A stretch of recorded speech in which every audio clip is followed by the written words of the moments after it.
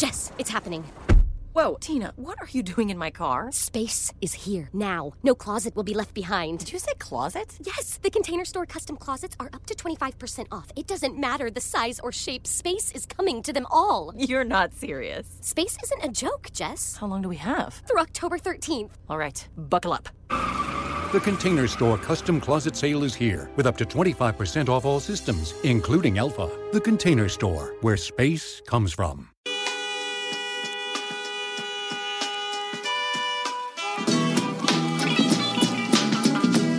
And now for an inside look at college sports with the men in the know, JC and Morgan. Here's Mike Morgan and JC Sherbert. Hello, everybody. Hope you are doing well. It is time for another JC and Morgan podcast. He is JC Sherbert of 24/7 Sports. I am Mike Morgan of ESPN and the SEC Network. Hope you had a great week. Hope your teams won. Although if your team happened to be in the top 10, there's a good chance your team didn't win. That's because it was the yearly installment of Upset Saturday.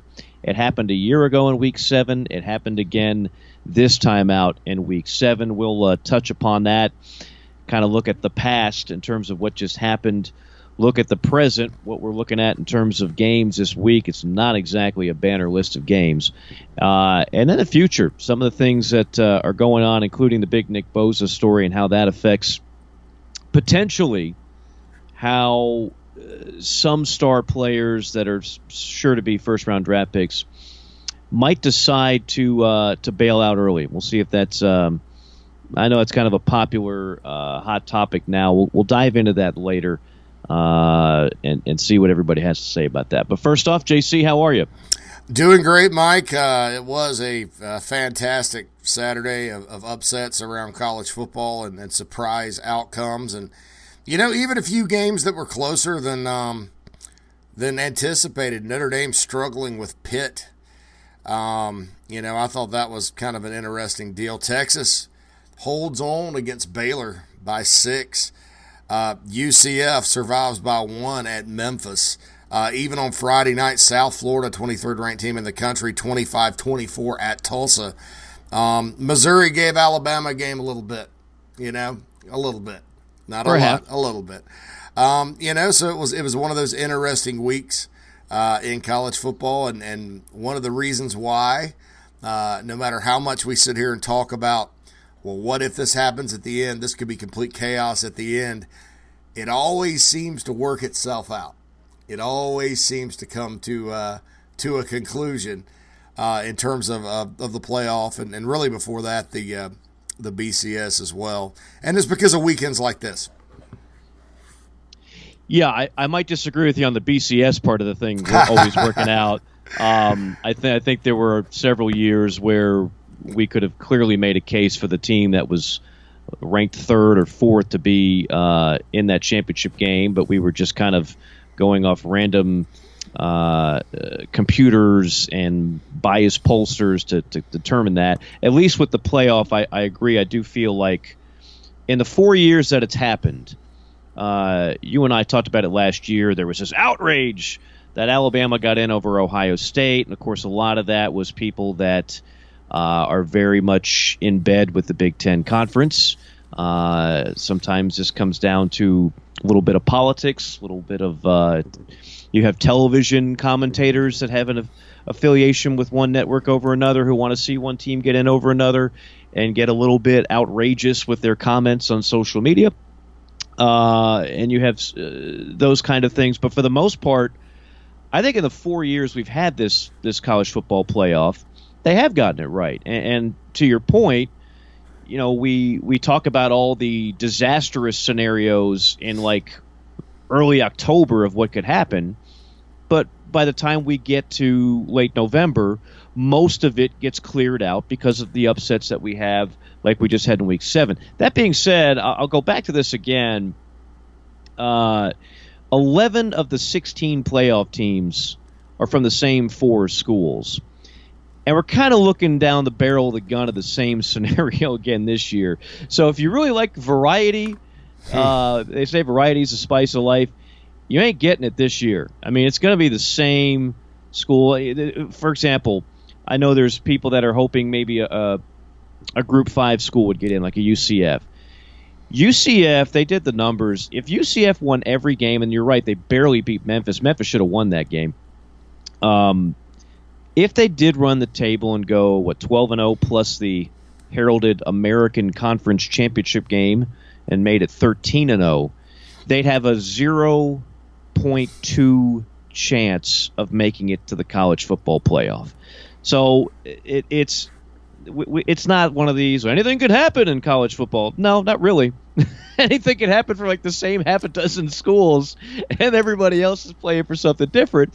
And that just remains to be seen. That being said, it's good to see, I don't care who you're a fan of, I don't care who your team is.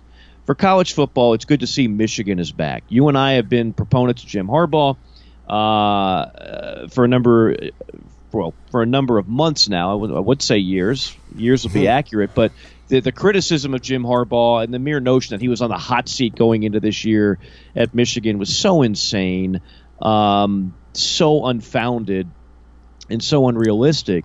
But he's clearly got the program headed in the right direction now.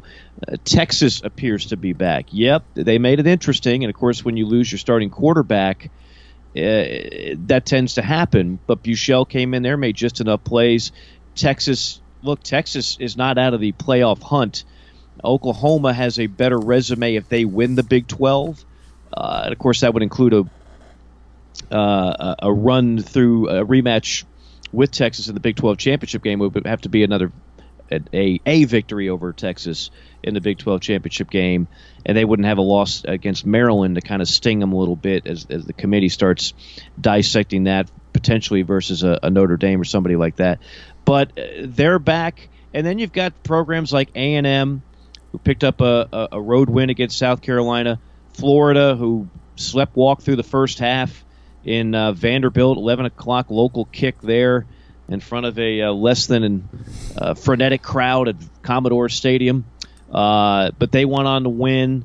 So you're talking about a one-loss Dan Mullen team. All of a sudden, the Eastern Division is getting interesting. But we do have some teams that have been sleepwalking the last few years, powerhouse programs that are getting back to some national relevance. I think that's good. And, of course, the biggest statement was made by another one of those such programs, and that's LSU. LSU made a huge statement. Now, look, a week ago they also made a statement in the wrong direction when they got outplayed by Florida on the road. But they took on a Georgia team, and a couple things to me happened in that game, JC. Number one, Georgia got exposed. Georgia's got some weaknesses. This is not Georgia from a year ago. They're still damn good. I'm not burying Georgia. I'm not putting them in a coffin by any stretch. But that defense is not what it was a year ago. It's not as dominating. They lost that game on the line of scrimmage, and Jake Fromm looked awful. And as a good Georgia friend of mine here in Atlanta said, I'm gonna quote Abby. Abby says, "Clearly Fields should be the starter." Clearly, how could you not see that? Fromm is not good. It should be Fields. She's been saying that for a couple of weeks now, and I've been arguing with her, and now I'm starting to wonder maybe Fields ought to get some more PT. I have a feeling he will against Florida. But the bigger story, JC, is that LSU, with Coach Ed Orgeron, and I'll do a mea culpa of my own here, I did not see this coming with Coach O. A lot of games to be played, a lot of things to happen. We'll see if they are competitive with Alabama. But right now, he's your SEC Coach of the Year, and LSU is back to prominence. Yeah, impressive win. You know, Baton Rouge, Death Valley, that's a tough place to go win a ball game. You know, Georgia had not played they hadn't played Kentucky or Florida, which are the two other good teams in the SEC East right now, are the two main challengers. They didn't have the Notre Dame road test, and they just kind of been blowing people out. You know, win at South Carolina was nice. Win at Missouri was nice. They did it in impressive fashion, but it was nothing like this LSU team in terms of how they could match up physically. And I felt like this was one of those days where, you know, Georgia wasn't really sticking with the run. I felt like that would come back to haunt them. This was one of those days where one of those old-fashioned Mark Richt game plans would have probably worked better. Because Georgia does have a talented offensive line. LSU has a talented defensive line. Maybe they couldn't run it as well as they could. But I thought they got a little too reliant on the pass. LSU has one of the best secondaries in the country. And Dave Aranda had a great game plan, the defensive coordinator for the Tigers. And eventually, LSU just wore them down. Joe Burrow, and I thought this because people were ready to throw dirt all over LSU. I felt like when Burrow enrolled there, that he was good enough to where you could think, well, they could be third in the division behind Auburn and Alabama. And I had Mississippi State people and other people, oh, no, they're terrible. They're going to be 5-7, blah, blah, blah, blah, blah. And they're not. He's a solidifying factor. I think Steve Ensminger has done a better job coordinating that offense in terms of what makes sense than maybe Matt Canada did. Of course, Matt Canada did not have Joe Burrow at quarterback, but obviously there were some issues there. And I just think what they're doing right now, even with the loss at Florida, which was tough because that wasn't a game. That was a game LSU even led late. But that's a tough game. I mean, the year LSU won the national championship in 2003 with Nick Saban, their one loss was at home to Florida, 19-7, and that Florida team was led by the Zucker. They went 13-1, and that was their one loss. So sometimes Florida bites them and vice versa. I mean, Florida went to Baton Rouge and won the SEC East a couple of years ago. That's just kind of how that series goes back and forth. But I thought that they came back, redeemed themselves against a Georgia team that's good. And look, I'll say this, that this may be the Georgia go on the road and get thumped loss. And then we see them roll it out all the way to the championship game and let the chips fall there where they may against Bama. But one thing is for sure, Georgia's not making the playoff unless they win the SEC. I think unless they're no question. Unless just a bunch of teams have multiple losses between now and then, which won't happen when you're talking about those schools that you kind of can expect to be there, like Ohio State, Clemson, Bama. I think that they're out. And that has to be disappointing for them. I mean, out in terms of an at-large. Anything can happen in one game. But, out in terms of an at-large. So we'll have to see sort of how that plays out. And certainly it's disappointing for Georgia, but good for LSU. I mean, who would have thought we'd be sitting here saying LSU has beaten Georgia, Miami in the opener, and won on the road at Auburn in the preseason? Yeah. I don't think anybody would have said that. Nobody would have said that. Although Miami has come crashing down to earth, and I think the love affair with Mark Richt is gonna go real south quickly in Coral Gables with a fan base that is typically very quick to snap their fingers on a judgment anyway. But that love affair for the hometown boy, the kid from Boca Raton, coaching. Going from the 5.61 to the 3.05, and it's to lose that game to Virginia. It's just not good, and you're not seeing the type of improvement out of quarterback play that you want to see there. And you go back to the end of last year, the Miami tailspin. I mean, the luster has worn off quickly. I mean, it just went. They were riding high. What were they? 8-0. Last year, what was the record going into the final couple games? Yeah, they had a game canceled, so they were 10-0. 10-0 after, and they smoked Notre Dame 41-8. Right, that was their coming out party on a national scene. And then beware of the late season road game at Northeastern outdoor or indoor locations in the ACC if you're a Southern team. And I said that. I was like, Pitt hadn't been worth squat this year, but Miami's got to go to Pitt. Yep. That final weekend of the season, it's going to be cold. Look out. And I told my neighbor when I lived in Greenville, South Carolina, huge Miami fan, great guy. I said, beware of Pitt. Beware. And sure enough, it happened. And then they just got destroyed by Clemson, lost to Wisconsin in the bowl. Right. Lost the opener to LSU. So, yeah, things have not been good. And losing, you don't ever want to lose to Virginia. The downfall where I saw that the Miami program had hit rock bottom, Mike. Their last game in the Orange Bowl, Virginia, which has a reputation sort of being soft at times, beats the Hurricanes 48-0 at home. The last game they ever played in the Orange Bowl. That historic stadium. Virginia goes in there and whips them. You don't ever want to lose to Virginia if you're Miami, and certainly that stinks. I mean, problems on offense. It just, it looks like sort of some of the same problems he had at the University of Georgia. Yeah, they nearly squandered the Florida State game, which would have been inexcusable. All that swagger and turnover chain, and the U is back. Ask your neighbor how he's feeling about all that narrative. Right? Did your neighbor go to Miami, by the way? Just out of curiosity. No. Okay, well then he fits right in with the Miami fan base. No, I kid. They're great people. Anyway, they got some concerns over there at Miami right now. But the bigger concern to me, and I think in a way this almost has stolen the show. We hit on the big things. By the way, Pac-12, thanks for playing. Bye.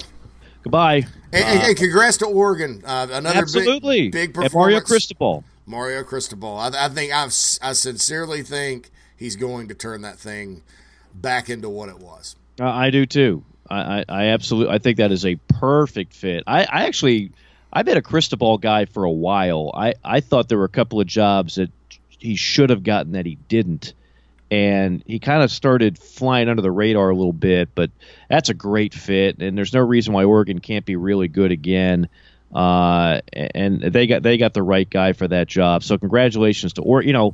If they didn't, truly gift wrapped a game away to Stanford, who knows how we'd be talking about Oregon right now in the big picture of things. But the big picture for the Pac-12 is you'll be watching it on a recliner, perhaps a Yeti cooler, maybe a nice cocktail. Moscow Mules are nice this time of year.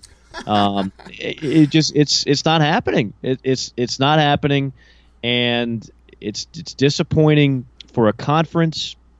And I remember when Larry Scott, when he kind of burst onto the scene as conference commissioner, I liked him. I don't dislike him now, but like he was kind of brash and outspoken and had a lot of fresh ideas and new concepts. It's kind of like this is not your big brother's Pac-12. We're changing things around here. There's a new sheriff in town. Now the Pac-12 network, that's a whole other story, and I don't feel comfortable talking about other networks since I work for one. So I'm just going to let that be.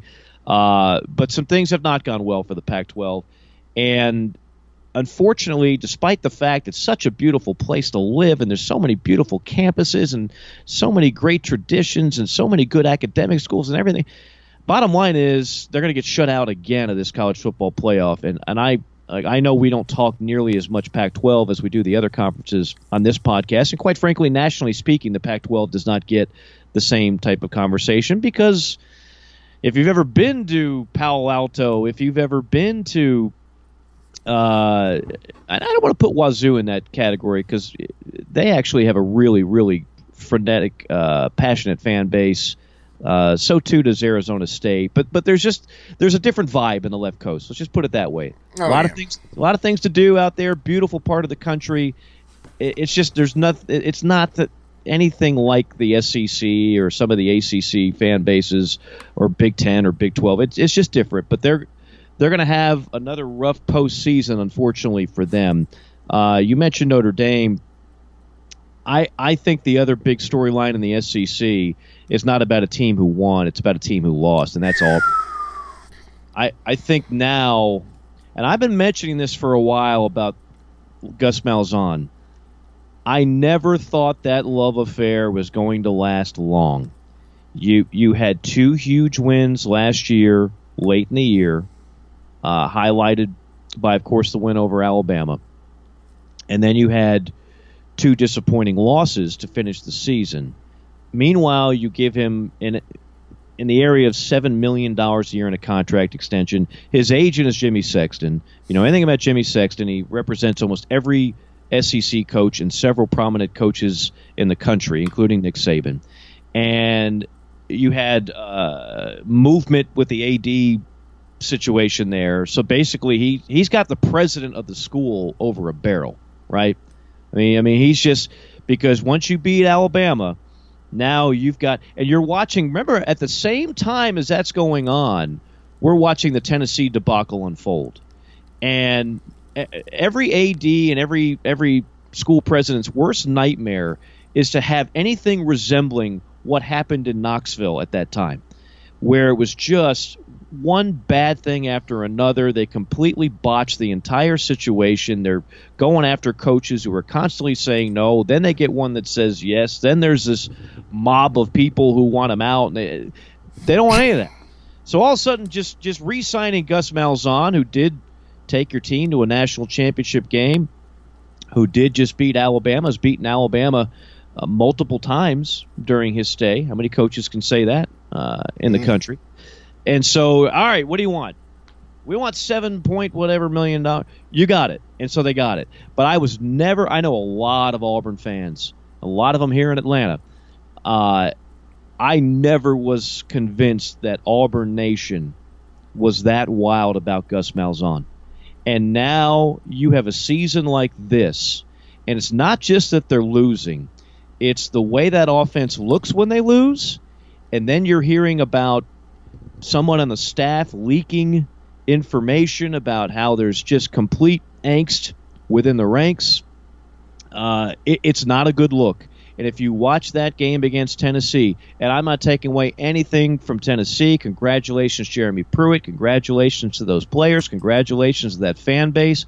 God knows you have been overdue for something to cheer about in good old Rocky Top. But that looked like an Auburn team that didn't want to be there.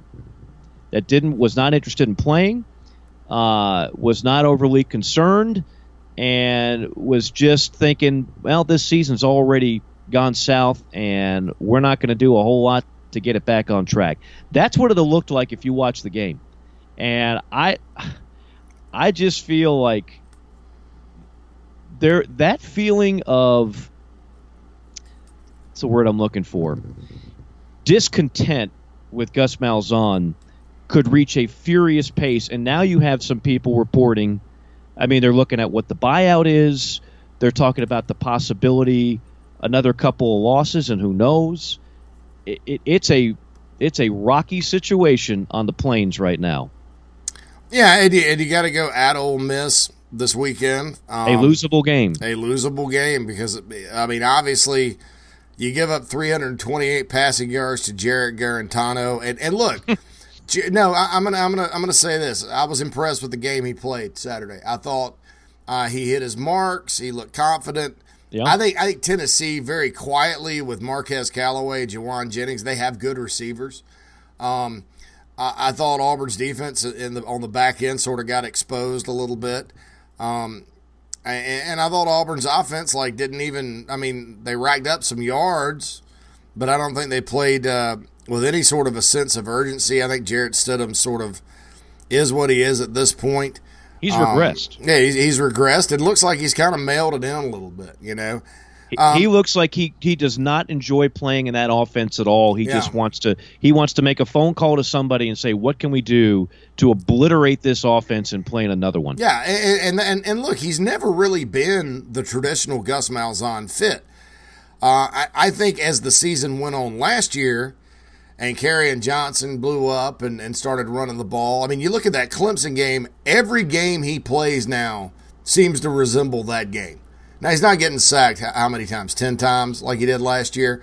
But, I mean, and you look at the difference between the Auburn offense against Georgia and Bama, and then they had some injuries and what happened when they got to the championship game. You know, I've never really thought as a quarterback that he was a guy that could succeed in that system without the proper pieces around him. But, you know, the narrative at the beginning of the year, and I agreed with this, was, well, you shouldn't worry about it because Gus Malzahn always finds a way to run the football. Well, they're above average at running the ball, but that's it.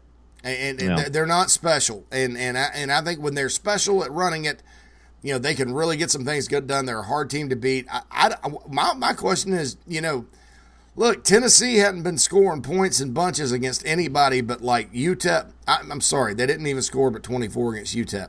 I think East Tennessee State, Tennessee scored a bunch against.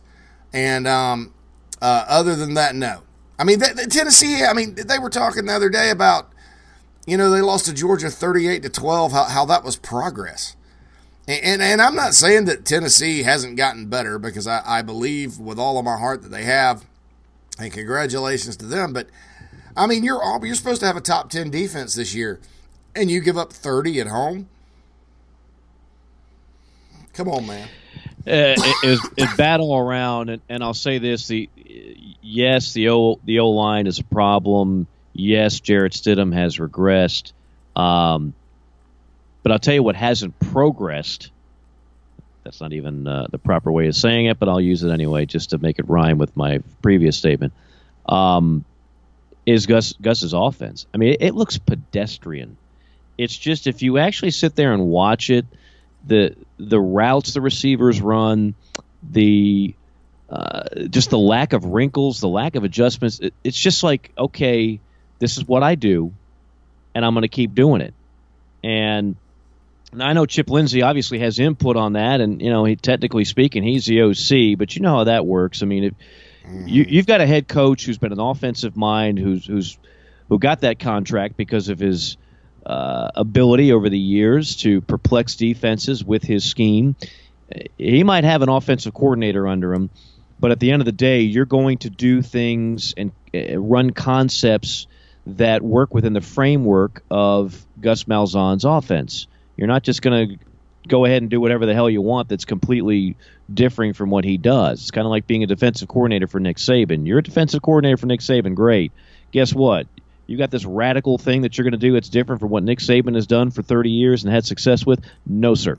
So at the end of the day, Gus Malzahn has his fingerprints all over the offense. It is Gus Malzahn's offense, and that offense looks hapless and very stale and is not doing anything to kind of help out the situation. Like, I get it, Jarrett Stidham's not a great runner. You can't have an offense at this level of play in a conference like the SEC where you can't work around that. First of all, he's not a statue. He can move somewhat. Is he Michael Vick? No. But you've got to be able to find ways to help him out a little bit. I don't see it. I don't see it, and I think we haven't had much of it. Last year, if you go back to the start, we talked about it. There was like a handful, half a dozen coaches in the hot seat. Like, it was going to be a turbulent season. It was going to be a season of anxiety for a lot of schools and a lot of coaches in the Southeastern Conference. This year, not so much.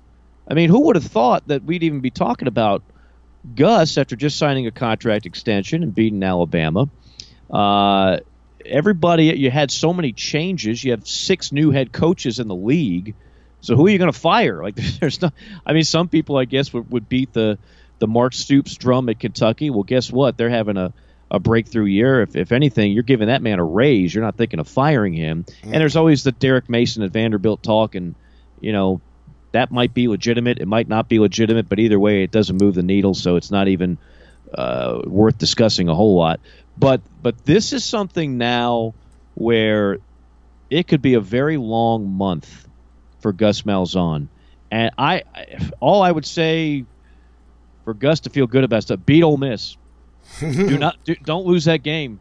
Do not lose that game, because I think it could be really ugly in a real hurry. And Auburn's one of those schools, JC, they got some big boosters with a lot of clout that can make things happen in a short amount of time. Like, every school's got like their people that donate a lot of money, and they like to talk big and think that they can just snap their fingers and make a coaching change. And at the end of the day, they're really not that powerful. They're really not that important. You're one of thousands that gives money to the school, and we're not going to let you dictate. Auburn has always had that reputation of there's a few people out there that can really make good on something real fast. And I just wonder if they continue to go downhill, if something can happen real fast. $38 million, though. Man. I know. It's a ton. And look, I fault Gus Malzahn for this. I'm sorry. I don't fault Gus Malzahn for walking away with $38 million. And if any school's going to do it, it's going to be Auburn. And you're right. And look, Gus Malzahn, unlike maybe a Tommy Tuberville, who, you know, when he would hit maybe a disappointing season or something, you know, he was a guy that was, you know, out at the local hangouts and stuff. And I'm reading this from Brandon Marcello from Auburn Undercover, you know, and he points it out good, and I've heard this too. You know, Tuberville was a likable guy.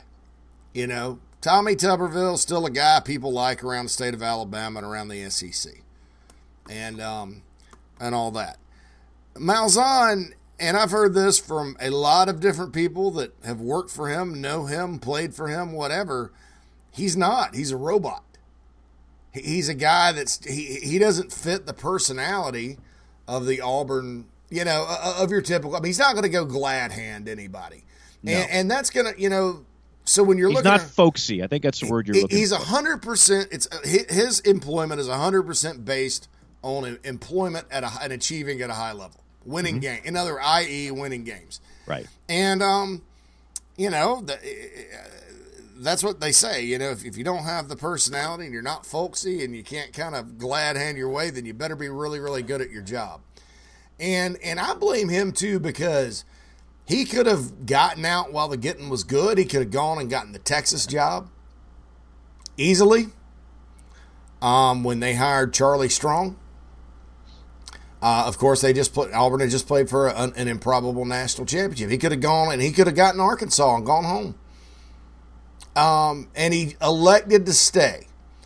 And this should, and look, nothing against Auburn. I have plenty of Auburn friends. I love the school. I have no issue with how they do their business, because it's quite frankly impressive.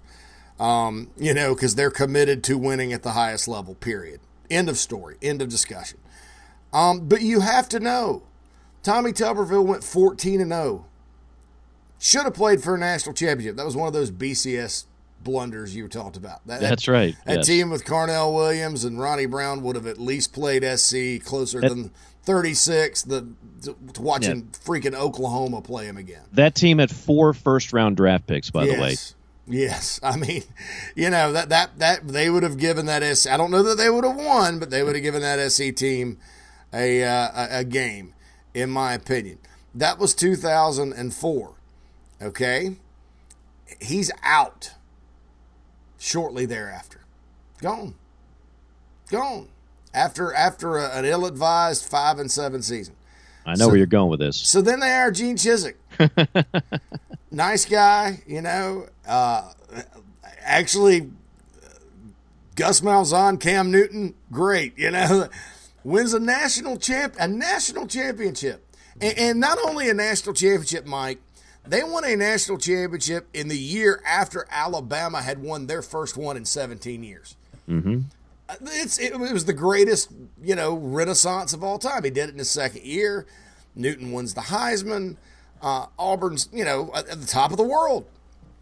Well, then Malzahn leaves after the next year, takes Arkansas State, and he hires Scott Loeffler, who's one of the worst coordinators in the history of college football, and Brian Van Gorder, who I've never seen a defensive coordinator star fall over the period of 15 years as much as his. And his mustache. Yeah, he's now the DC at Louisville. Oh, boy, they're good.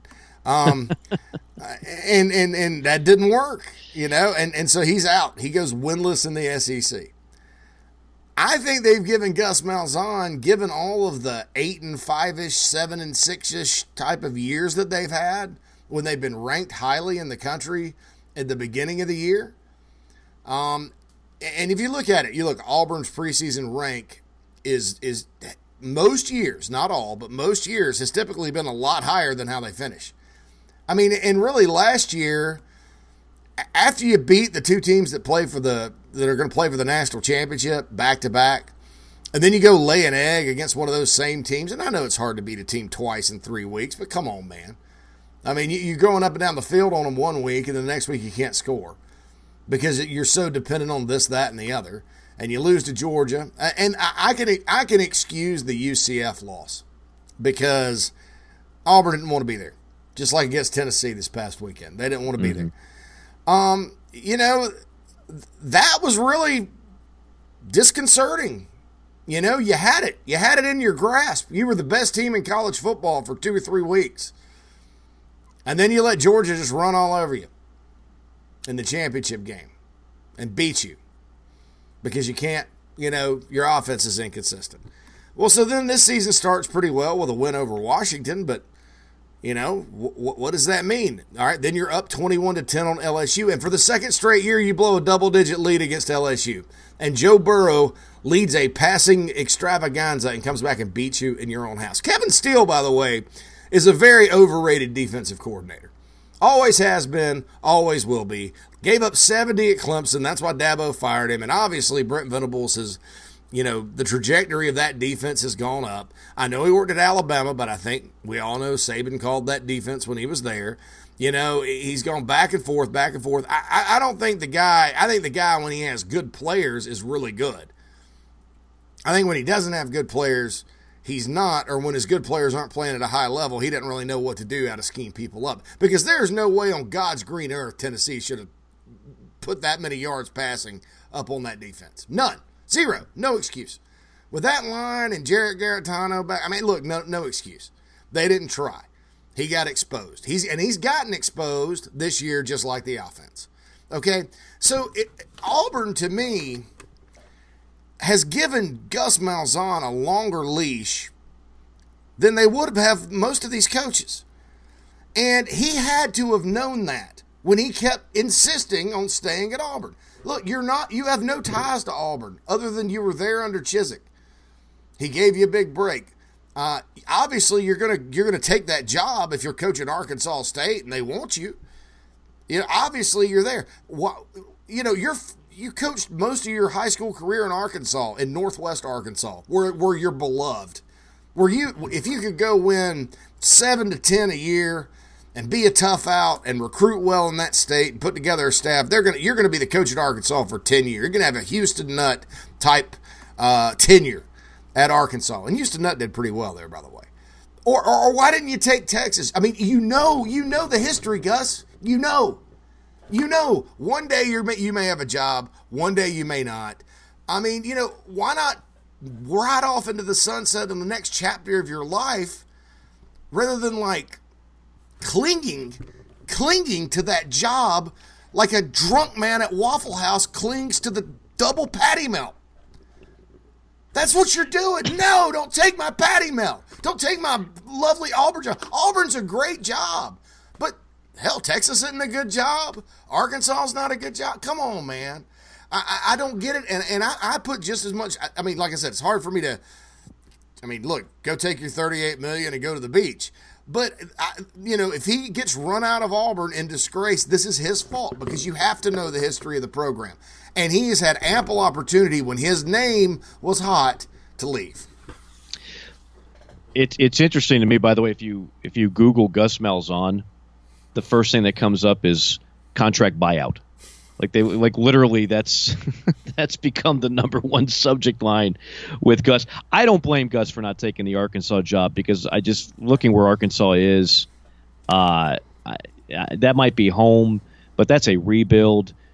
I think Chad Morris is a good coach that might do good things, but they're not doing anything of significance for the next 3 years. That's how far Arkansas is away. And in addition, no one has been able to solve the riddle as to how does Arkansas truly become a perennial contender in the SEC West, because you're at a disadvantage in recruiting, you're at a disadvantage in the division that you play is the toughest division in college football.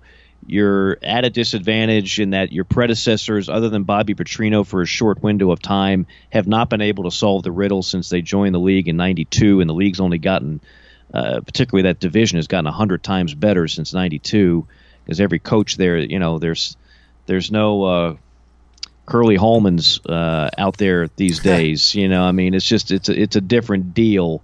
Just like in the East, there's no more Ray Goffs. That era of just of those type of hires is done in this conference. So I can understand not taking that. Look, he felt, if you're confident in your abilities, and I'm sure Gus is, he felt like I just beat Alabama. I've played for a national championship. I've done some good things here, and Auburn is a really good job. So I don't blame him, honestly, for not leaving. But the blame for them not succeeding this year and looking the way they have and that offense not progressing, that is on Gus. And I was listening to an interview with a couple of cohorts, Cole Kubelik and Tom Luganbill, and they were kind of breaking down film. Of course, Cole was a former offensive lineman at Auburn, and Tom Luganbill is a former quarterback at Georgia Tech and a former coach. And they're just sitting there, and they're just amazed at how stale that offense has looked. And like you said, Gus is not, he's not a rah-rah guy. Gus is not going to give you the win-win for the Gipper speech. Gus's success and his strength as a head coach is, I am going to out-scheme you. That is you can come up with any defense out there. Good luck trying to out-scheme me. And for a while there, that held true. For a while there, it was looking pretty good. It's not now. And whether it's $36 million or $45 million, whatever the buyout is, I believe it's 36. At least according to the 27 articles that came out right after that Tennessee loss on Gus's buyout. Whatever it is, if Auburn really wants him gone, I promise you that money will be spent. Like the checks will come in, that will be covered. And then, of course, question number 2 is going to be, who do you give that next check to? Because I don't know if there is a natural, and I don't want to get into that now. I don't want to speculate on a job that's far from being open. But that obviously that's what the brain trust over there at Auburn has to think. Because like you said, they have disposed of some coaches in a hurry that have had success at Auburn. One of whom is now on television after winning a national championship. I think most people look at Gene Chiswick's run, most Auburn fans do, and the reason why they don't regret that move is they say, well, he had Cam Newton, and he had Gus Malzahn, who was the hot play caller at the time, and they had a bunch of athletes. And Gene just did a good enough job to win it without getting in the way. That's not fair necessarily. That's just the way Auburn fans thought about it. And I don't think they batted an eye when they made that move. I'm not sure if they'll bat an eye if they make a move here, to be honest with you, even though he's had success and he's done some good things there. I think his overall record at Auburn is 49-25. But yeah, it's a troublesome situation, and there was a lot of angst about Gus going into last year. But then again, you pick up a couple of wins against your rivals. You beat a very good Alabama team, and that gives you a lot of collateral if you're the head coach of Auburn. But I think it's going to be an interesting situation. I am now like more glued to that Auburn Ole Miss game than ever before. Mm-hmm. I think that's ultra intriguing. Anyway, all right, enough about Auburn because there are other things going on, but that is the most precarious situation right now in the SEC, I would have to say by far. By the way, they have Mississippi State coming up. They have Ole Miss coming up, but then you look at the rest of their schedule, and there is Georgia, and there is Texas Alabama, A&M. and there is Texas A&M. I mean, you see why the Ole Miss game is so big, because if you lose that, it could spiral out of control in a hurry. And they'd have to fire him if he has a losing season. I think.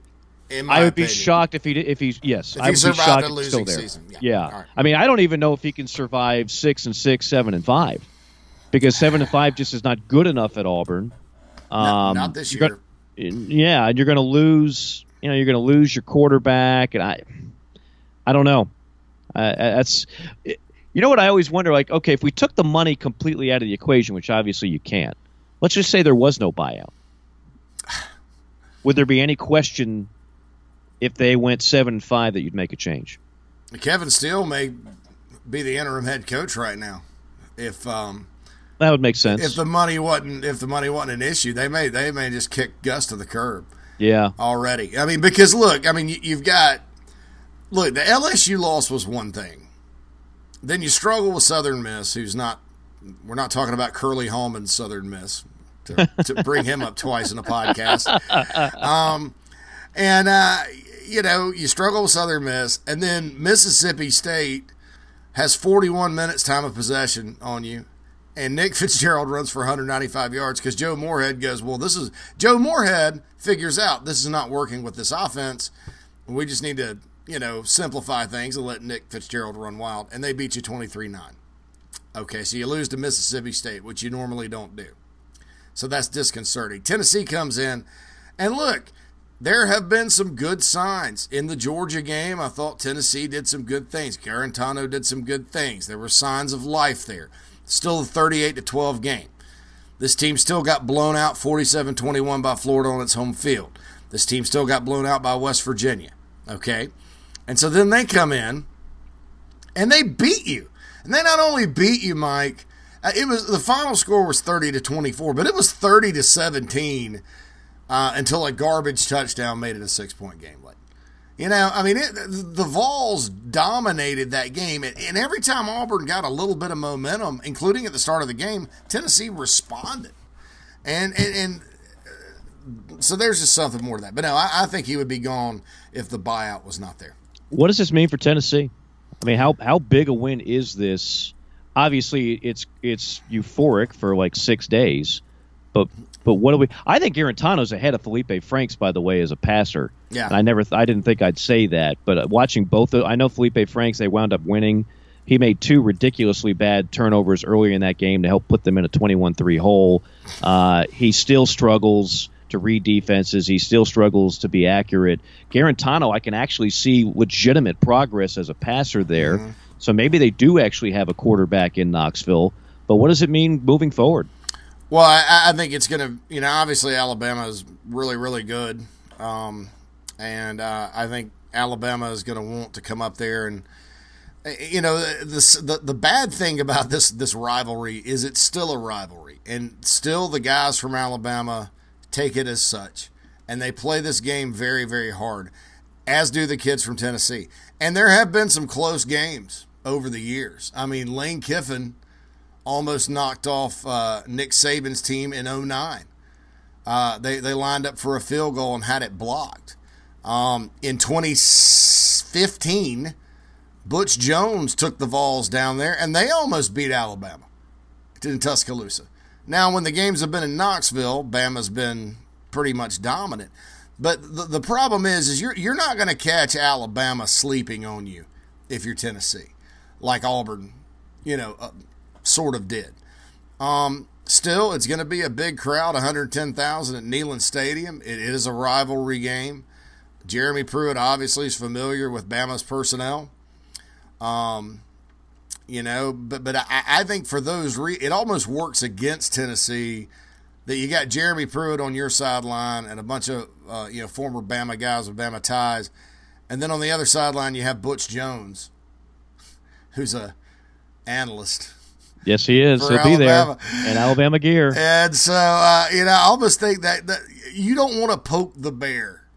No pun intended, because we're talking about Bama in this situation. But what I do think it means is that South Carolina game in 2 weeks in Columbia. That's a series that no matter how good or bad either team is, it's usually a 3 to 6 point ball game. It is a night game in Columbia, but the Gamecocks are 3-3, and Tennessee is not going to think twice about going in there and trying to pull a win. Kentucky is a team they've owned over the years. Missouri. I mean, the schedule lightens up. They have Charlotte. So getting to a bowl game now, sitting at 3-3, is a realistic deal, even if you do lose to Alabama. And I think that, a stellar, a showing kind of like Missouri had against the Tide the other night, I think keeps Tennessee confident. Heading into the stretch run where, there are some realistic chances to win. And I think if Garantano continues to play like that, they have the talent at receiver, they have a good enough offensive line, serviceable enough running backs, and enough guys on defense. I mean, it's not ideal, but there's enough guys on defense to where they can win some games and have a surprising year. And we thought they weren't just getting beat, they were getting blown out against every good team they played. I want to see. Look, I was more disappointed in Auburn than I was impressed in Tennessee. Not to take away anything from Jeremy Pruitt, who every time I hear him on a post-game press conference, I mean, he is selling. He knows that the sales pitch is not for this year. It's he's talking to potential recruits. He's letting you know Tennessee's back. He's letting you know the program is there and we're building. And he's a great sales pitch guy. He's always been a good recruiter, and that's part of the reason why they hired him. I'm not completely sold just based on this. You mentioned the South Carolina game. I want to see what they do there. That the schedule does lighten up toward the end of the year. Let's see if they can pick up another one of those swing game wins, which Auburn now would be considered a swing game because Auburn's in a bit of a tailspin. So we'll see what happens there. By the way, I've got my stopwatch out. I feel in the essence of fair time, we got to give at least 30 seconds to Alabama football coverage. And I say this, Alabama fans, no hate on this end. The problem is you guys have made it so boring because you're just that much better than everybody else. So here we go, 30 seconds, and I've got my stopwatch out here on the cell phone, and go. Okay, JC, Alabama football. Once again, dominating victory against Missouri. Gave Missouri a little bit of life in the first half. Drew Lock made a couple of key passes, but they also forced Lock into a couple of turnovers.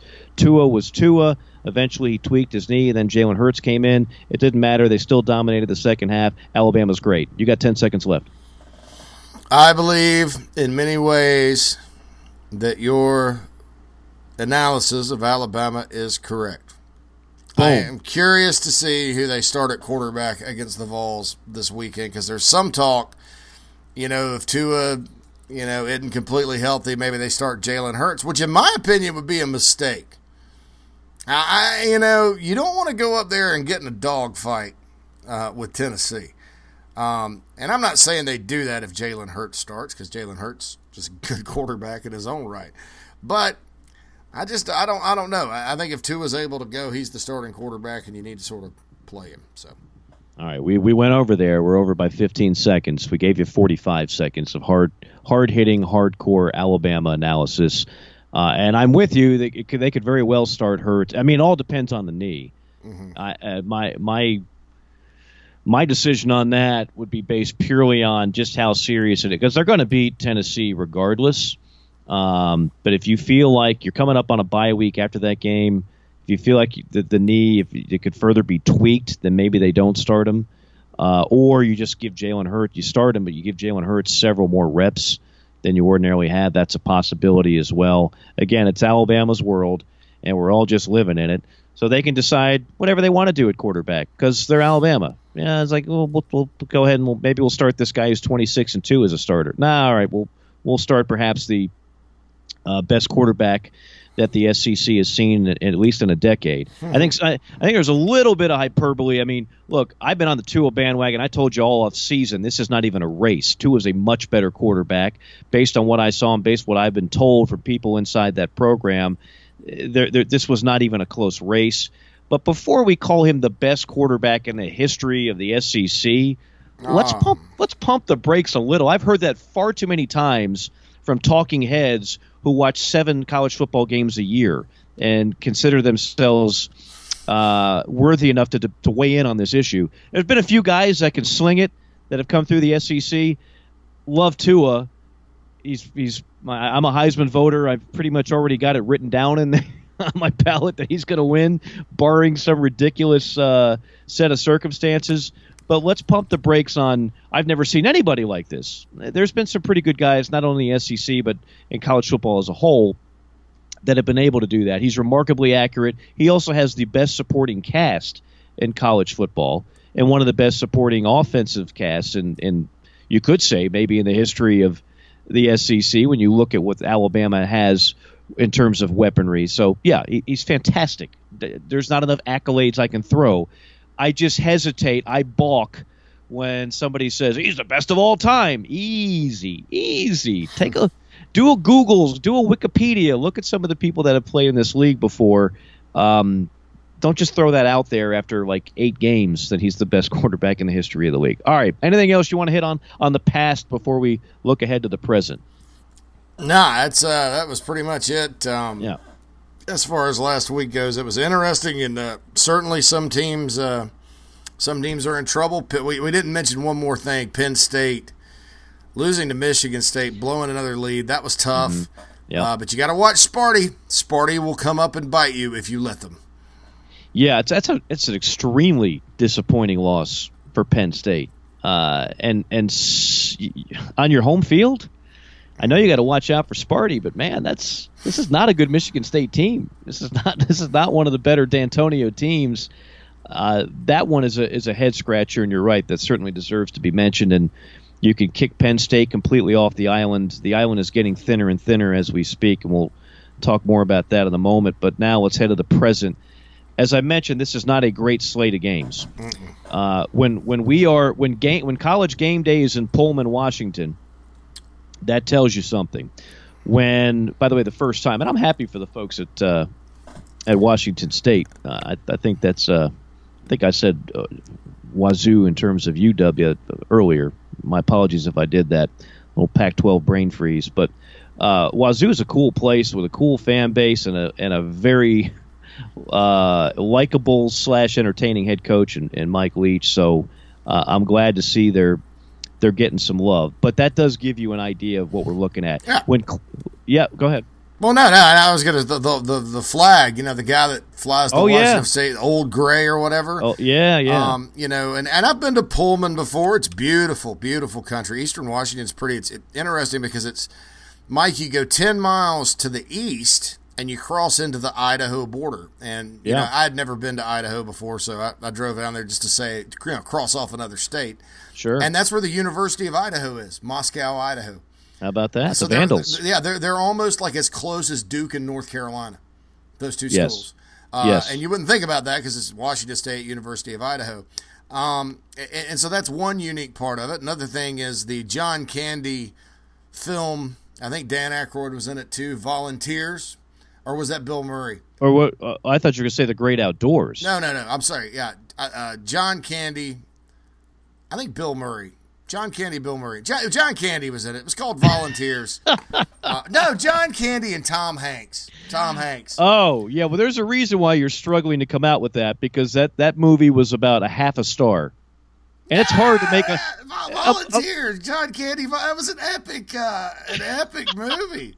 It's hard to screw up a script when you got John Candy, one of the funniest comedic actors of our time, and Tom Hanks. Who's turned into like an Oscar winner, which we never would have thought that when he was dressing up as a female in Bosom Buddies. I guess Splash. I guess now that show would not even nobody would bat an eye at it. But I remember the movie. Not exactly one of the better. I thought you were going with John Candy and Dan Aykroyd, which is also kind of I could see them filming that type of movie in Eastern Washington or in Idaho. They didn't film it there. They didn't film it there. Okay. They didn't film it there. John Candy's character was Tom Tuttle from Tacoma, Washington, and he was a Washington State.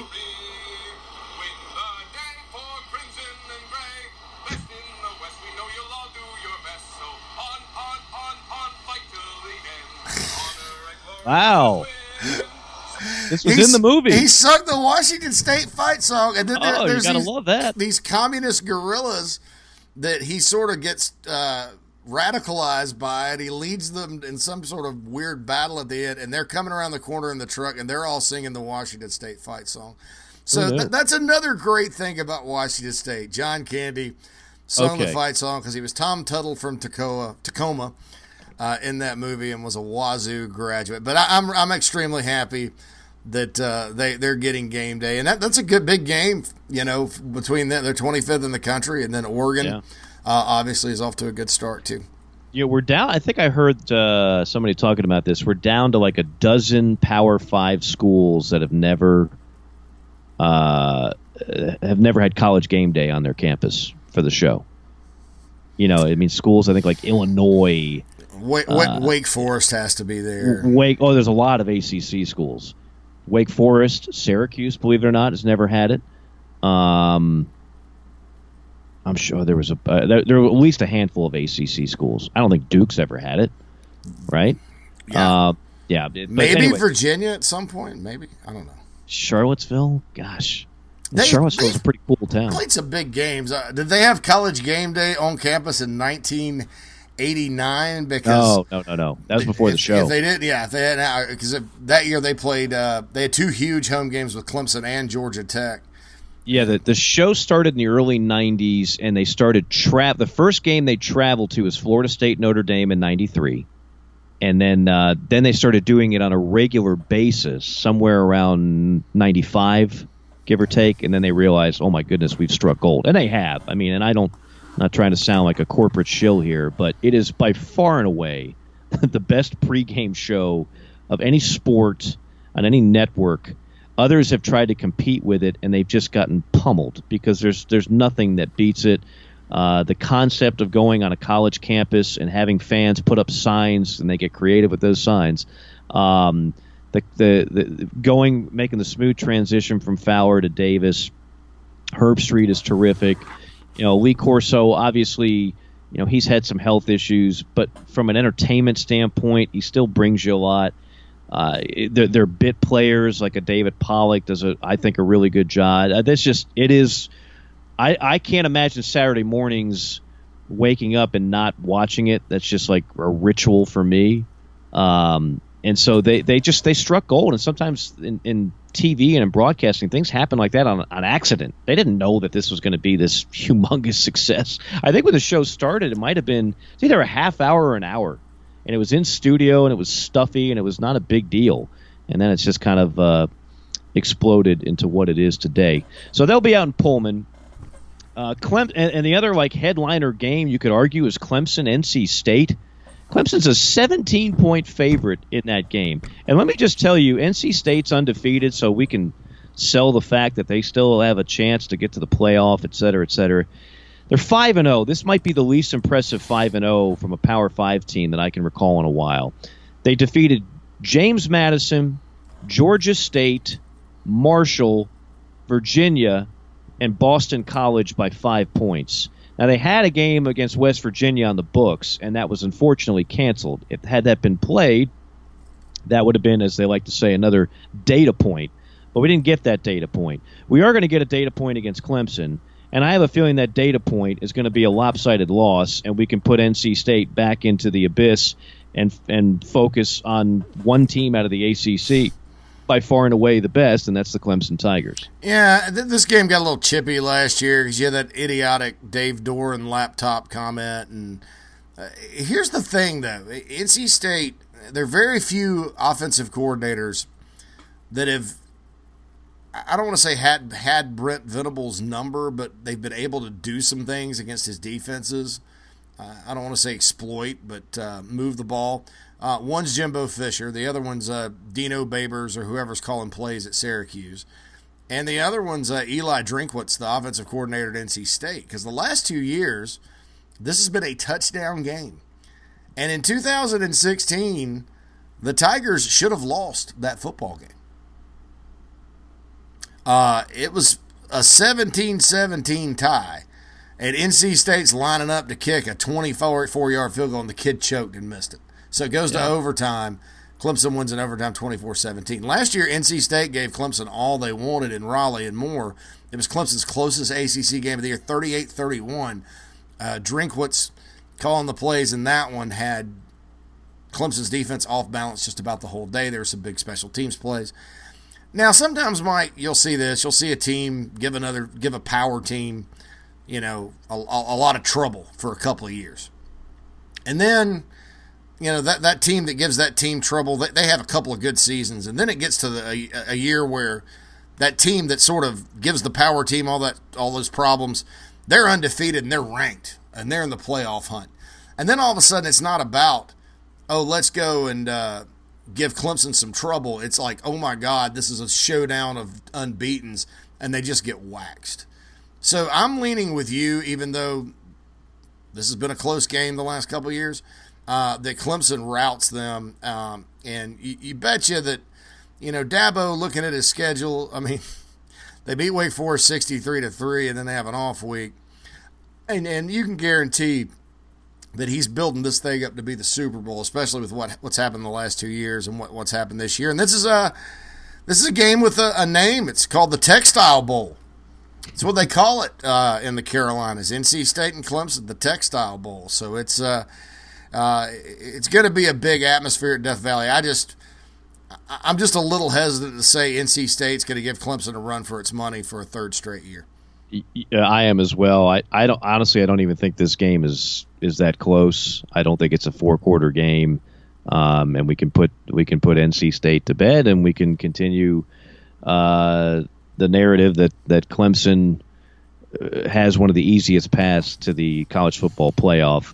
A team that doesn't have an easy path to the playoff is Oklahoma. They're at TCU. They really need to win this game to stay breathing. In the Big 12, you could make an argument, wants Oklahoma to keep winning and then beat Texas because they don't have a bad loss on their resume. Their one loss, of course, is to Texas. So whereas Texas has a loss to Maryland, if it came down to, for example, a Big 12 champ in Notre Dame, the team that would be ranked higher in terms of all the polls and everything else, I'm being presumptuous here, but I think it would be Oklahoma. But first things first, it's always dangerous to play at TCU. You never want to play a Gary Patterson team when they're down, and that game could be a little bit concerning. We already talked about Auburn and Ole Miss, and then there's Mississippi State at LSU. This is a big game for Mississippi State. Big game for Nick Fitzgerald. I mean, Nick Fitzgerald has really been humbled this year, and his lack of passing has been exposed. We all know he's a great runner, but again, at some point, you have to be able to make throws and throws out of the pocket, and that hasn't worked real well in Joe Moorhead's system. This could be the landmark win that Mississippi State desperately needs this year to avoid what has been an otherwise disappointing season. And for LSU, can they keep the momentum train going? Mississippi State won this game last year 37-7 in Starkville. That and the Troy loss were kind of black marks on the Orgeron deal. I don't know. I think because of what happened last year, this won't be a letdown type of game for LSU. I think they'll be fired up. It's at home. And Mississippi State's one-dimensional, and I think Dave Aranda and Ed Orgeron and those defensive coaches are going to scheme them up just like they kind of did Georgia and say, hey, you want to beat us, we're not going to let you run all over us. We're going to try to see if you can throw it a little bit and try. Good luck against our secondary. LSU's offensive line, Mississippi State's offensive line isn't as good as Georgia's either. So I think Mississippi State's going to struggle to score points in this football game. But I'll also say I think Mississippi State's defense is still pretty salty and could make some good things happen, and we may see a low-scoring type of game. But I think LSU takes it, in my opinion. But it's another important game. But probably, for my money, it's probably the best matchup in the SEC this weekend, all things considered. I don't think there's any question, and I think it should be a winnable game for Mississippi State. They just got to figure things out on offense, and again, Fitzgerald has got to step up his play. You're talking about a guy who was a Heisman candidate at the beginning of the year, and you look at his numbers, and it's been a humbling campaign. Any under the radar games that strike your fancy? I'm gonna say this: Michigan State at high noon in East Lansing. Harbaugh struggled against the Spartans. Yep. And D'Antonio has had Michigan's number. True and true. Remember that speech? It'll never be over. As long as I'm the coach, it'll never be over. He's and they've had some rotten luck against Sparty and other games just not played well. I think, Michigan's sitting at 6. They only have the loss to Notre Dame. Big win over Wisconsin last week, 38-13. They're scoring points now. They're playing defense. Michigan State with a big win, too. That had to give them some confidence. But, the knock on Harbaugh around Michigan has been, can't win the big game, the quote-unquote big games, which are the games like when they play Notre Dame, that's a big game. Michigan State every year is a big game. Ohio State is a big game. And so that's a big game in East Lansing. And if Harbaugh wins, I think that kind of gets some – I'm not going to say he's got – I don't think that guy ever feels pressure, but I think that kind of, puts down a little bit of a narrative if they can go in there and get a big win against the Spartans. And it's one of those Big Ten games. Hopefully the weather's cooler up there It will be. And it'll be nice and cool, and it'll really feel like football. Those noon Big Ten kickoffs when everybody's bundled up, and you can almost just smell the bourbon coming out of the stands or the beer, you know. But yeah, it's that's a huge ball game for Michigan, in my opinion, in terms of, you know, will they get to the game at the end of the year with Ohio State with a playoff berth on the line? Very, very good point, and certainly something to look out for. Before we get into the rest of the future aspect of the podcast, I want to mention bpskinnerclothiers.com. He's the present and the future for all of you that want to have the highest quality custom-made clothing, suits, shirts, accessories, you name it. Brent Skinner is the guy. I can just tell you, simply put, I get more compliments on what I wear now than I ever have before. And I know it's not because of anything I'm doing with my hair or skin care or anything else. It's because of the duds. It's because of Brent. Brent's going to make you look better. It's going to make you feel better. And he's going to save. It's going to make your life more convenient because you don't have to go to some store to do all this. He's going to come to you, as he does with so many people across the country, whether you're an insurance salesman, an accountant, if you're on television, if you're in the public light, whatever the case may be, go to bpskinnerclothiers.com and set up an appointment. bpskinnerclothiers.com. I just had a guy at Sportscaster the other day call up and say, I need that Brent guy's name and number. I want to go ahead and make the switch. I've heard nothing but great things. Well, here it is, bpskinnerclothiers.com. You'll see the number right there on the website. You tell him you want an appointment. He's going to drive to your home or office with just absolute briefcases full of clothing samples. He's going to measure you up. That's all you got to do. You just show up and pick the stuff you want, and it'll be delivered to you in a short amount of time. It's bpskinnerclothiers.com. Brent Skinner does an outstanding job. I love to use the Survivor analogy when it comes to the playoff, JC, and we keep kicking off. We mentioned the Pac-12 earlier. Thanks for playing. Georgia right now needs. They basically have to run the table if they're going to get in. I don't. You can, if you're really creative, you can find another path to get there.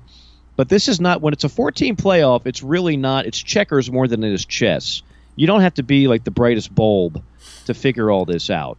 You got Clemson in the ACC right now. You got Ohio State in the Big Ten. The Big 12 is going to come down to Texas, Oklahoma, almost uncertainly. And then you've got Alabama in the SEC. We've got a few scenarios where other teams get in. You got Michigan, somebody from the, again, if Georgia ran the table and then beat Alabama, if LSU beat Alabama and then won the SEC, that's always a possibility. But honestly, I mean, we're down to about 7 teams that legitimately have a chance at the playoff right now. Yeah, I mean, all right. So Oregon, all right. Oregon has one loss in overtime to Stanford at home. They're a top 10 team by all accounts, but they don't have a really good non-conference schedule, and the Pac-12 is the Pac-12. They are going to have to, have some other teams lose, and the cabal. I'm going to call them the cabal because it's what they are at the top. Buckeyes, Crimson Tide, Clemson Tigers. Cabal. All 3 of them. One of those teams is going to have to lose, and maybe Ohio State even would have to take, loss to they would have to lose, get upset by somebody, and then also lose to Michigan. Because I'm not so sure if Michigan beats them, depending on what happens elsewhere, that a one-loss Ohio State still doesn't get in, and we have 2 Big Ten teams, which I didn't think I would be saying after the first week of the season. That's if Notre Dame loses. I am not including Notre Dame in the cabal right now. Now Notre Dame has to lose, don't get me wrong, but right. I have a better feeling about them losing. And Notre Dame fans, I wasn't saying that I would have a good feeling if you lost. I actually hope you don't. But with the way they've kind of been, against certain teams, they kind of I mean, like this Florida State game coming up, November 10th. We know Florida State struggled. We know that they, haven't done that well. They may lose to Wake Forest this weekend. But we also know Florida State on November 10th is going to go into South Bend and play their butts off. And we know that they do have players. And they have more players than Pitt. Okay? And we also know Navy could give Notre Dame a game.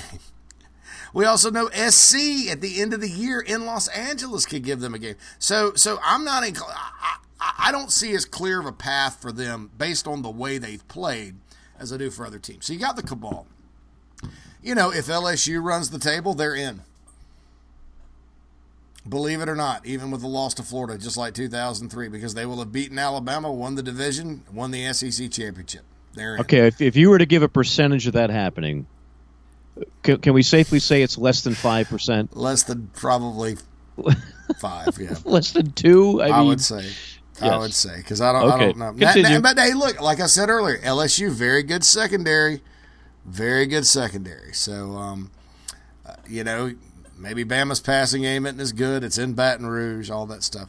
You know, Michigan wins out there. And, you know, Texas is going to be interesting because I don't know that they can't slip in. And if they had TCU on the front of their jersey or Baylor, there's no way they'd get in. But because they're Texas, you know, that Maryland loss may loom large, especially if you're trying to, like, say, should they get in over a one-loss Ohio State or a one-loss Michigan that will have beaten the Terps to oblivion. But I think, you know, you've got a win over SC, depending on how they do in the non-conference.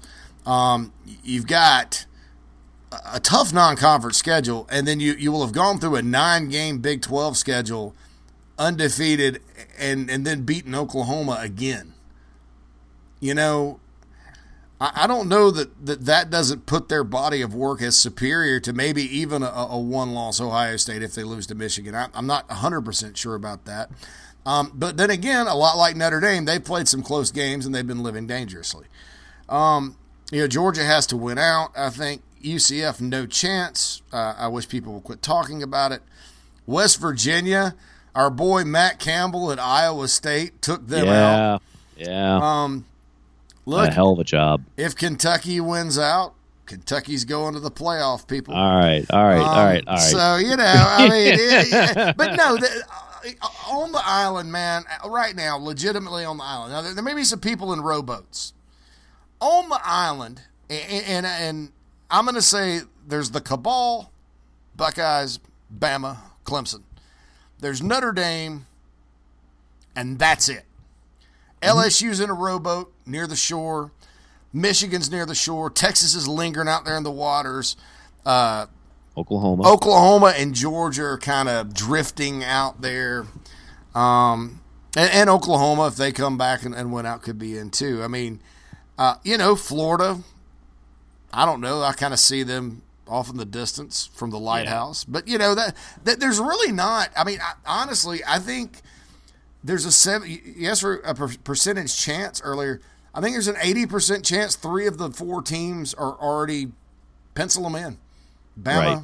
Buckeyes, Clemson. Pencil them in. Which, by the way, remember I mentioned that stat, 11 of the 16 playoff teams are the same. Well, those are the same 3 that have been part of those 11 of the 16. So always there. Look, again, I made a pact with myself. And anybody who used to listen to me when I did a talk show, I hosted a show for 15 years, and I would always say, if you give me a playoff, because I despise the embarrassment of sitting there and watching the BCS, the Bowl Alliance, the Bowl Coalition, this is what we lived with for 100 years, determining champions in college football. If you ever gave me a playoff, I wasn't going to spend valuable time complaining about the number of teams. I was gonna be happy with the fact that it's better than what we had. And you can't argue with the fact it's better than what we had. No matter what system we have, when you have the same half a dozen teams competing for the national championship every year, I don't think it's good for college football. But that's not a playoff problem. That would have been a BCS problem. That's just a problem. I mean, that's just. I think you know what I mean. It's an Alabama and it's a recruiting problem. Alabama sucks the oxygen out of the room, right? And so it's trickle down economics. They you know with how they recruit and they can only sign 25, but they signed 25 of the very best players in the country, and they're difference makers that could have gone to another school, that could have done this, that, the other, to where when Alabama has an injury, they don't drop off that much, whereas other schools, it may decimate their season. And so then what you have are schools like Ohio State and Clemson, that are trying to stay up there, Oklahoma, and then they suck talent out. And so you end up having a situation where, you have 4 or 5 teams arguably that have the Jimmies and Joes to go through their conference and win their conference championship game and survive a season with 1 loss or however many, and that have the talent to win it. And when you have one team that's that dominant for that long, it kind of affects the teams that are below them that have a shot. I mean, no question. Look, Georgia was a great story last year. Clemson was a great story the first year. Now we're used to seeing them. And you've had a Michigan State, a Washington, and an Oregon, with some of their best teams ever.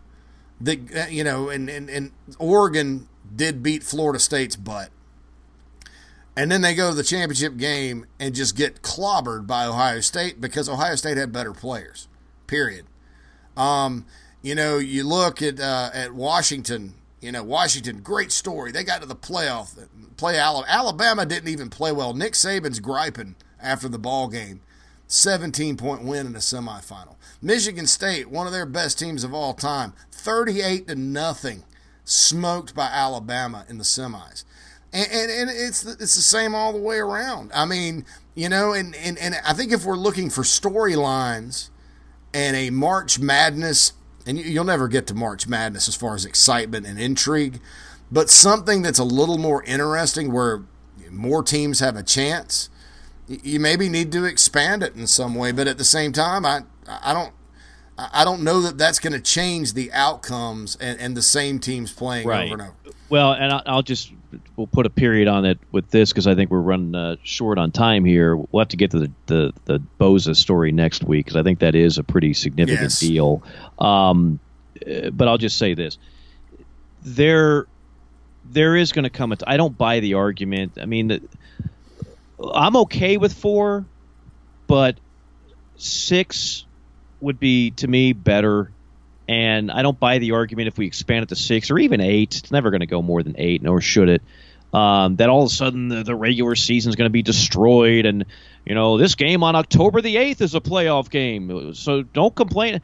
I hear that and I see that on social media. And I understand your argument, but to me it's pretty flimsy.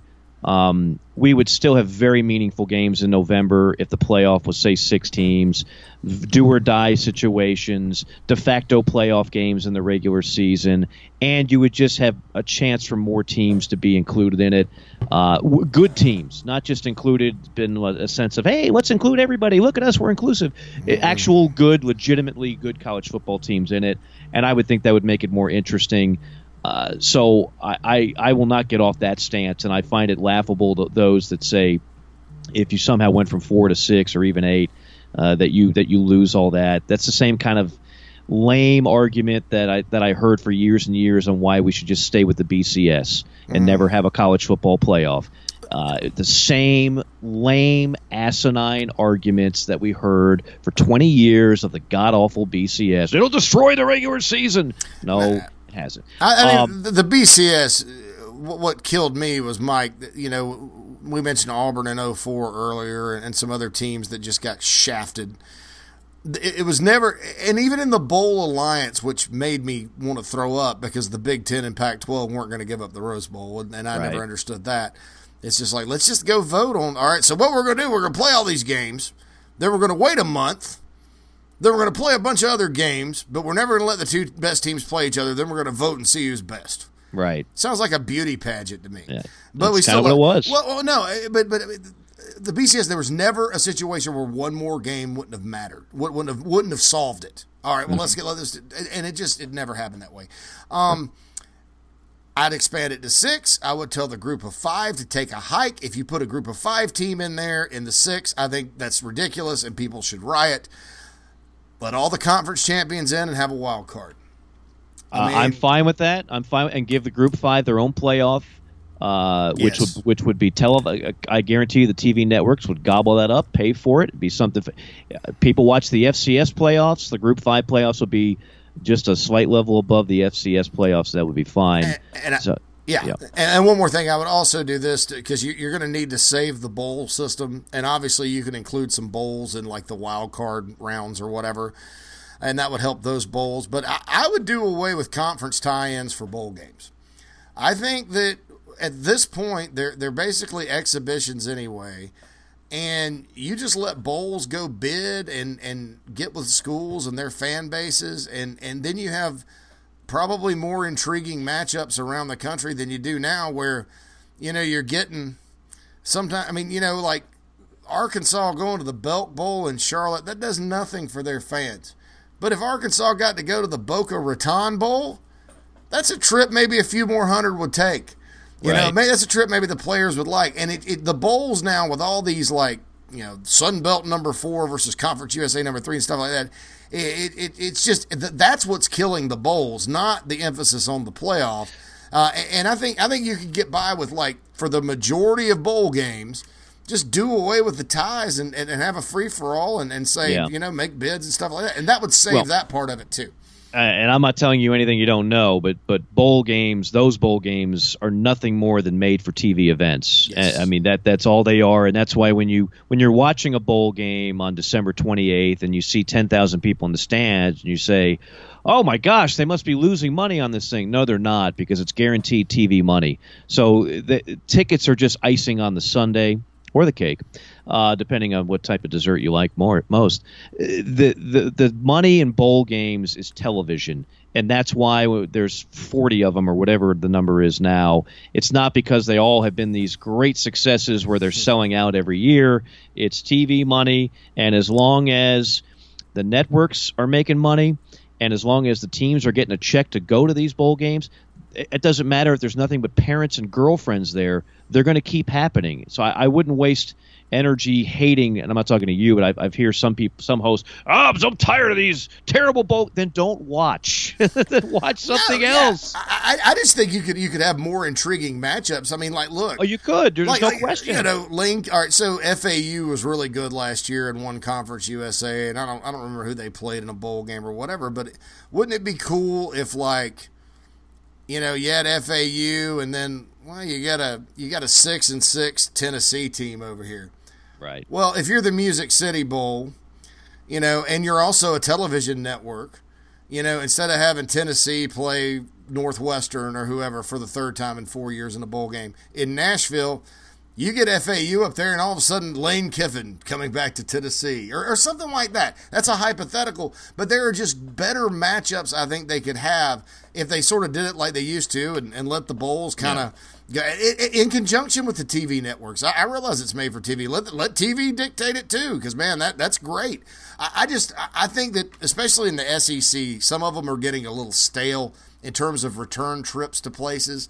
How many more times can Gamecock fans go to an Outback Bowl and be excited about it? They're not. That's what you're talking about. Yeah, and when it's not South Carolina, it's Florida or it's Tennessee. Right. Same fan bases, same 3 or 4 destinations. I agree with you. I don't know if it's going to happen just because we don't have a true college football commissioner. Basically, college football is run by the conferences, and the conferences like the convenience of having those bowl tie-ins already set. So we know that every year an SEC team's going to the Outback Bowl. Every year an SEC team's going to Orlando. Every year an SEC team is going to Shreveport. And so they kind of have fallen in love with those relationships and those paychecks. And so I don't know if it's going to change anytime soon, but I'm with you.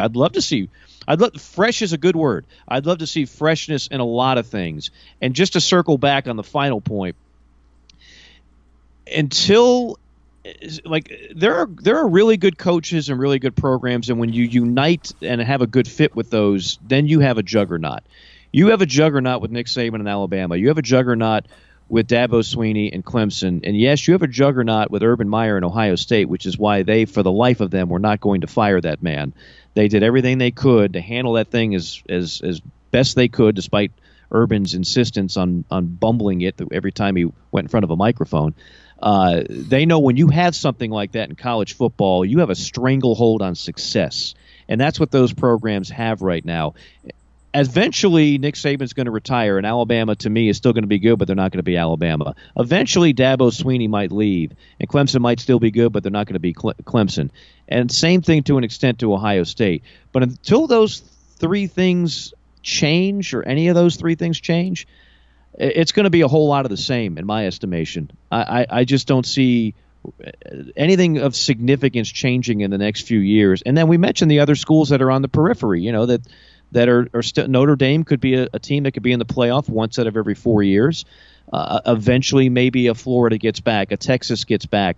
Oklahoma's already, one of those that continually gets in, or they're right in the thick of it. Outside of that, brother, it's the same storyline every year in college football. We love it, and we still love every Saturday and all the great teams. But if you're talking big picture, national championship hunt, it's like a broken record. And it's going to be again in year 5 of the playoff, just as it would have been in year 5 of any other postseason system that we had. Oh, and one other thing. For those that said the bowl games would die because of a playoff, the Outback Bowl is just as relevant or irrelevant, depending on how you look at it, based on a playoff.